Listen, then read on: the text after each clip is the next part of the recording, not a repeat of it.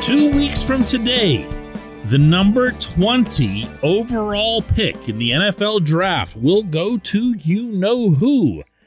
And I'm going to share my, not prediction, more of a hope for who that might be. And it's kind of complicated. Good morning to you.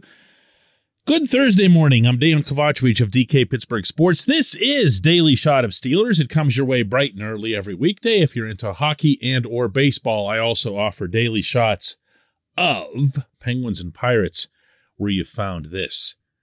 2 weeks, 14 days, 5 billion mock drafts to go. This will not be one of those. I do not ever claim to be one of those Mel Kipers who navigates all 32 teams' needs and all 5 bazillion college players who are eligible and then go round by round by round. No, I'm probably a whole lot more like you in this regard. I just want to get to number 20. You know what I mean?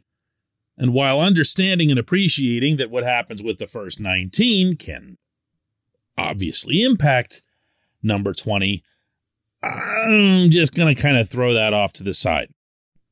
I have said this week I would be okay with a wide receiver. I'd be okay with a couple of wide receivers in the top 4 or 5 picks, to be honest with you.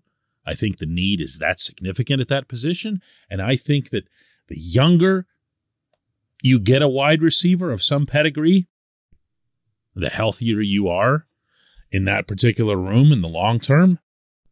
I've even made the case on occasion, and it's a pretty specific case, for drafting a quarterback. No, I am not in favor of it. Don't like the class. Don't like anything about moving up to get someone from the class, which is what you'd probably have to do for Malik Willis, the quarterback in whom they at least appear to be most interested. I had previously made the case for the offensive line, and then Kevin Colbert and Mike Tomlin rolled out multiple Brinks trucks to bring back Chuks Okorafor, to add James Daniels and Mason Cole. And I'm now at least reasonably okay with what's on that depth chart at most slots, but especially now at center, which really needed to be resolved, and I think was. I've joked about running back. No, I don't think they would go running back real high 2 years in a row, but I do think there's merit to considering kind of a tag team partner for Najee Harris in the spirit, in particular, of what's been done in Cleveland with Nick Chubb and Kareem Hunt when the latter's healthy. And then there's one other position that I've really kind of locked in on more and more as each week passes and more information becomes available. And to be honest with you, you just get more invested. You know what I'm talking about? You start paying attention a little bit more. You start digging a little bit deeper into players that maybe you wouldn't have considered, a month or so ago. And my guy, my target, is a guy who might not even be on the field half the time. This portion of Daily Shot of Steelers is brought to you by Point Park University. Choose from nearly 100 career-focused programs leading to bachelor's, master's, and doctoral degrees.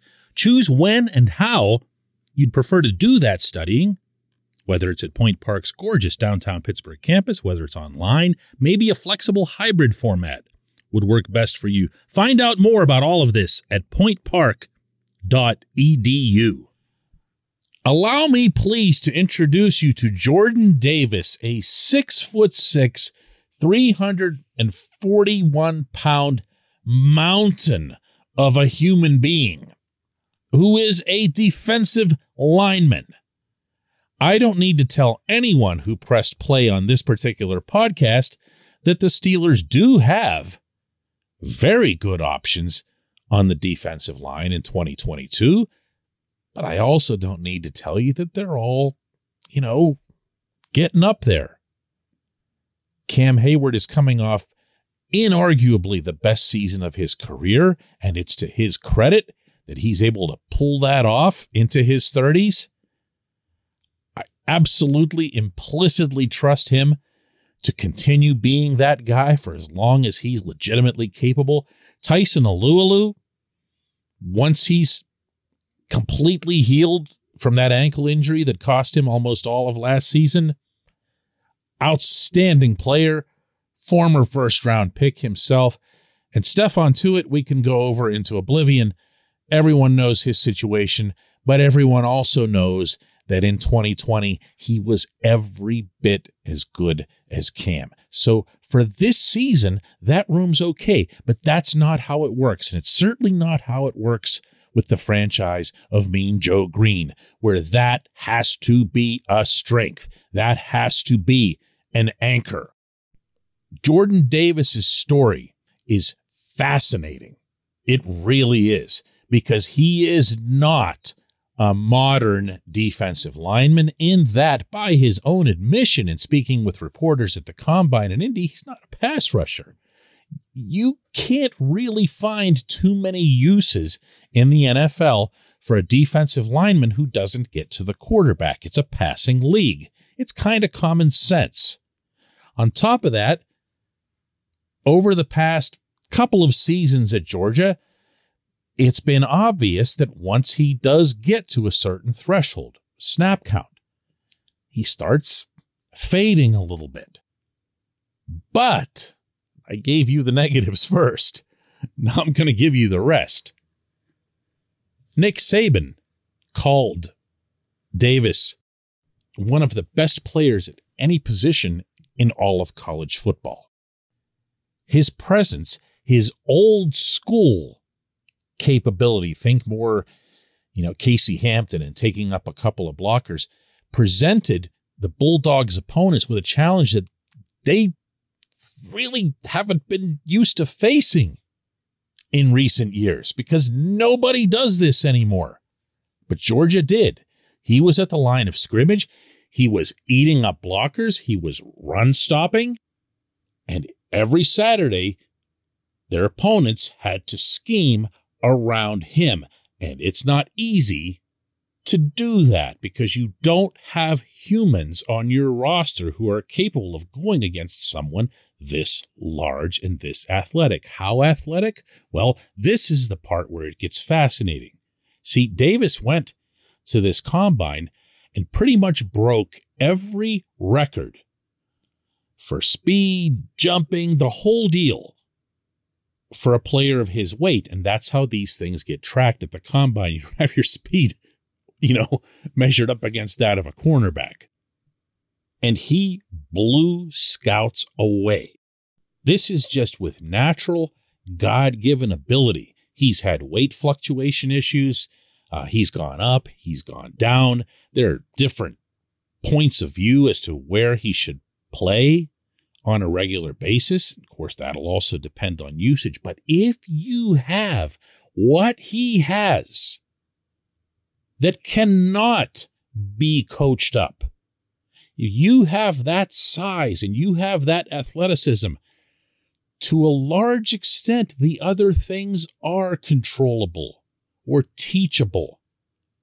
The last thing I'll leave you with on this one is that Mike Tomlin was at Georgia's Pro Day. Mike Tomlin was being interviewed by someone on campus that was just there, a school reporter. And Tomlin was asked, about his impressions of Davis and what he thought. And Tomlin just glowed about the kid, just loved him.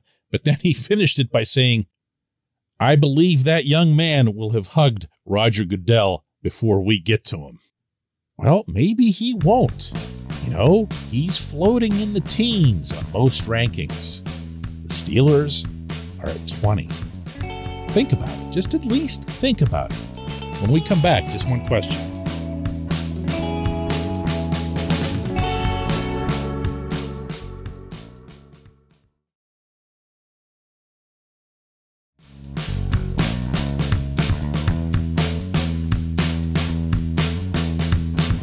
Welcome back. Time for Just One Question. It's always brought to you by our friends at Mike's Beer Bar.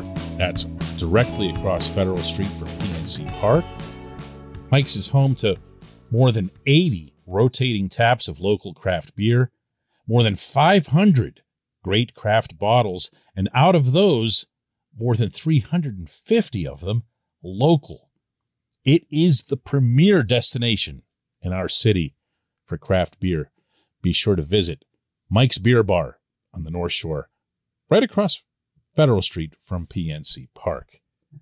Our J1Q comes from Sean, who asks, with the increasing costs of high-end wide receivers, do you see the Steelers and Deontay Johnson agreeing to terms on a multi-year extension before the start of the regular season? The team's obviously only given a long-term second contract to two receivers in the last couple of decades, Hines Ward and Antonio Brown. And as good as Johnson is, I can't place him in their tier just yet.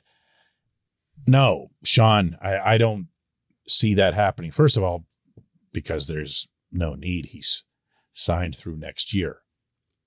But going long-term extension, I guess I probably should start learning to hedge on questions like this, because now what you're asking about is going to come under the auspices of the next general manager, not Kevin Colbert. And my reflexive responses to anybody who asks about something that's going to happen personnel-wise after draft day, or the draft weekend, I should say, at any day following that, there could be a new GM in place. And there's no way you would have Colbert making the call on Deontay if the new GM is, in fact, as the Steelers are aiming, someone in the Colbert mold and who does things the Steelers way. Then no, you will not see that happen. I believe management will want to see more of Deontay. And by that, I mean more of what they saw early on, more of the production, but also more splash. If you have a new quarterback and the quarterback's moving around and you're doing things to adjust to that, come back to the ball, or if you trust the quarterback to engineer the deep ball, which Ben only really did in a couple of games in his final season, then it's reasonable to expect more catches of 20-plus yards. And I'm talking about in the air. I mean, 20-plus yard plays are welcome under any circumstance, no matter how you get the football to the guy. But I'm talking about bombs. I'm talking about field stretching. Deontay's capable. We've seen that. I don't know that he's great at it, but he's capable. And if you want to put someone into that kind of tier, and you just listed Hines and AB, you've got to start doing special things. You just do. I know that there's been a debate now for a couple of years as to whether or not Deontay's a number one receiver. And I guess that depends on your perspective. Is he the number one receiver on your team, or is he a number one receiver, meaning the generally accepted definition of the term? To me, he's the number one receiver on this roster. I'm not sure that's saying all that much, given Chase Claypool's inconsistencies and the fact that Juju Smith-Schuster has moved on to Kansas City. But I'm reasonably confident that he couldn't be seen that way around the NFL as someone who would be a number one on, I don't know, more than half of the teams, 20 of the teams. This isn't a knock. I like the guy. I like the way he's developed. I believe there is, in fact, another level, but he's got to show it. He's got to show it. And by the way, he's got to show it through all 17 games, meaning don't fade at the end the way he did this past season. Then, after that, you want to talk? Let's pull up a chair and get busy. I appreciate the question. I appreciate everyone listening to Daily Shot of Steelers. We'll do another one tomorrow.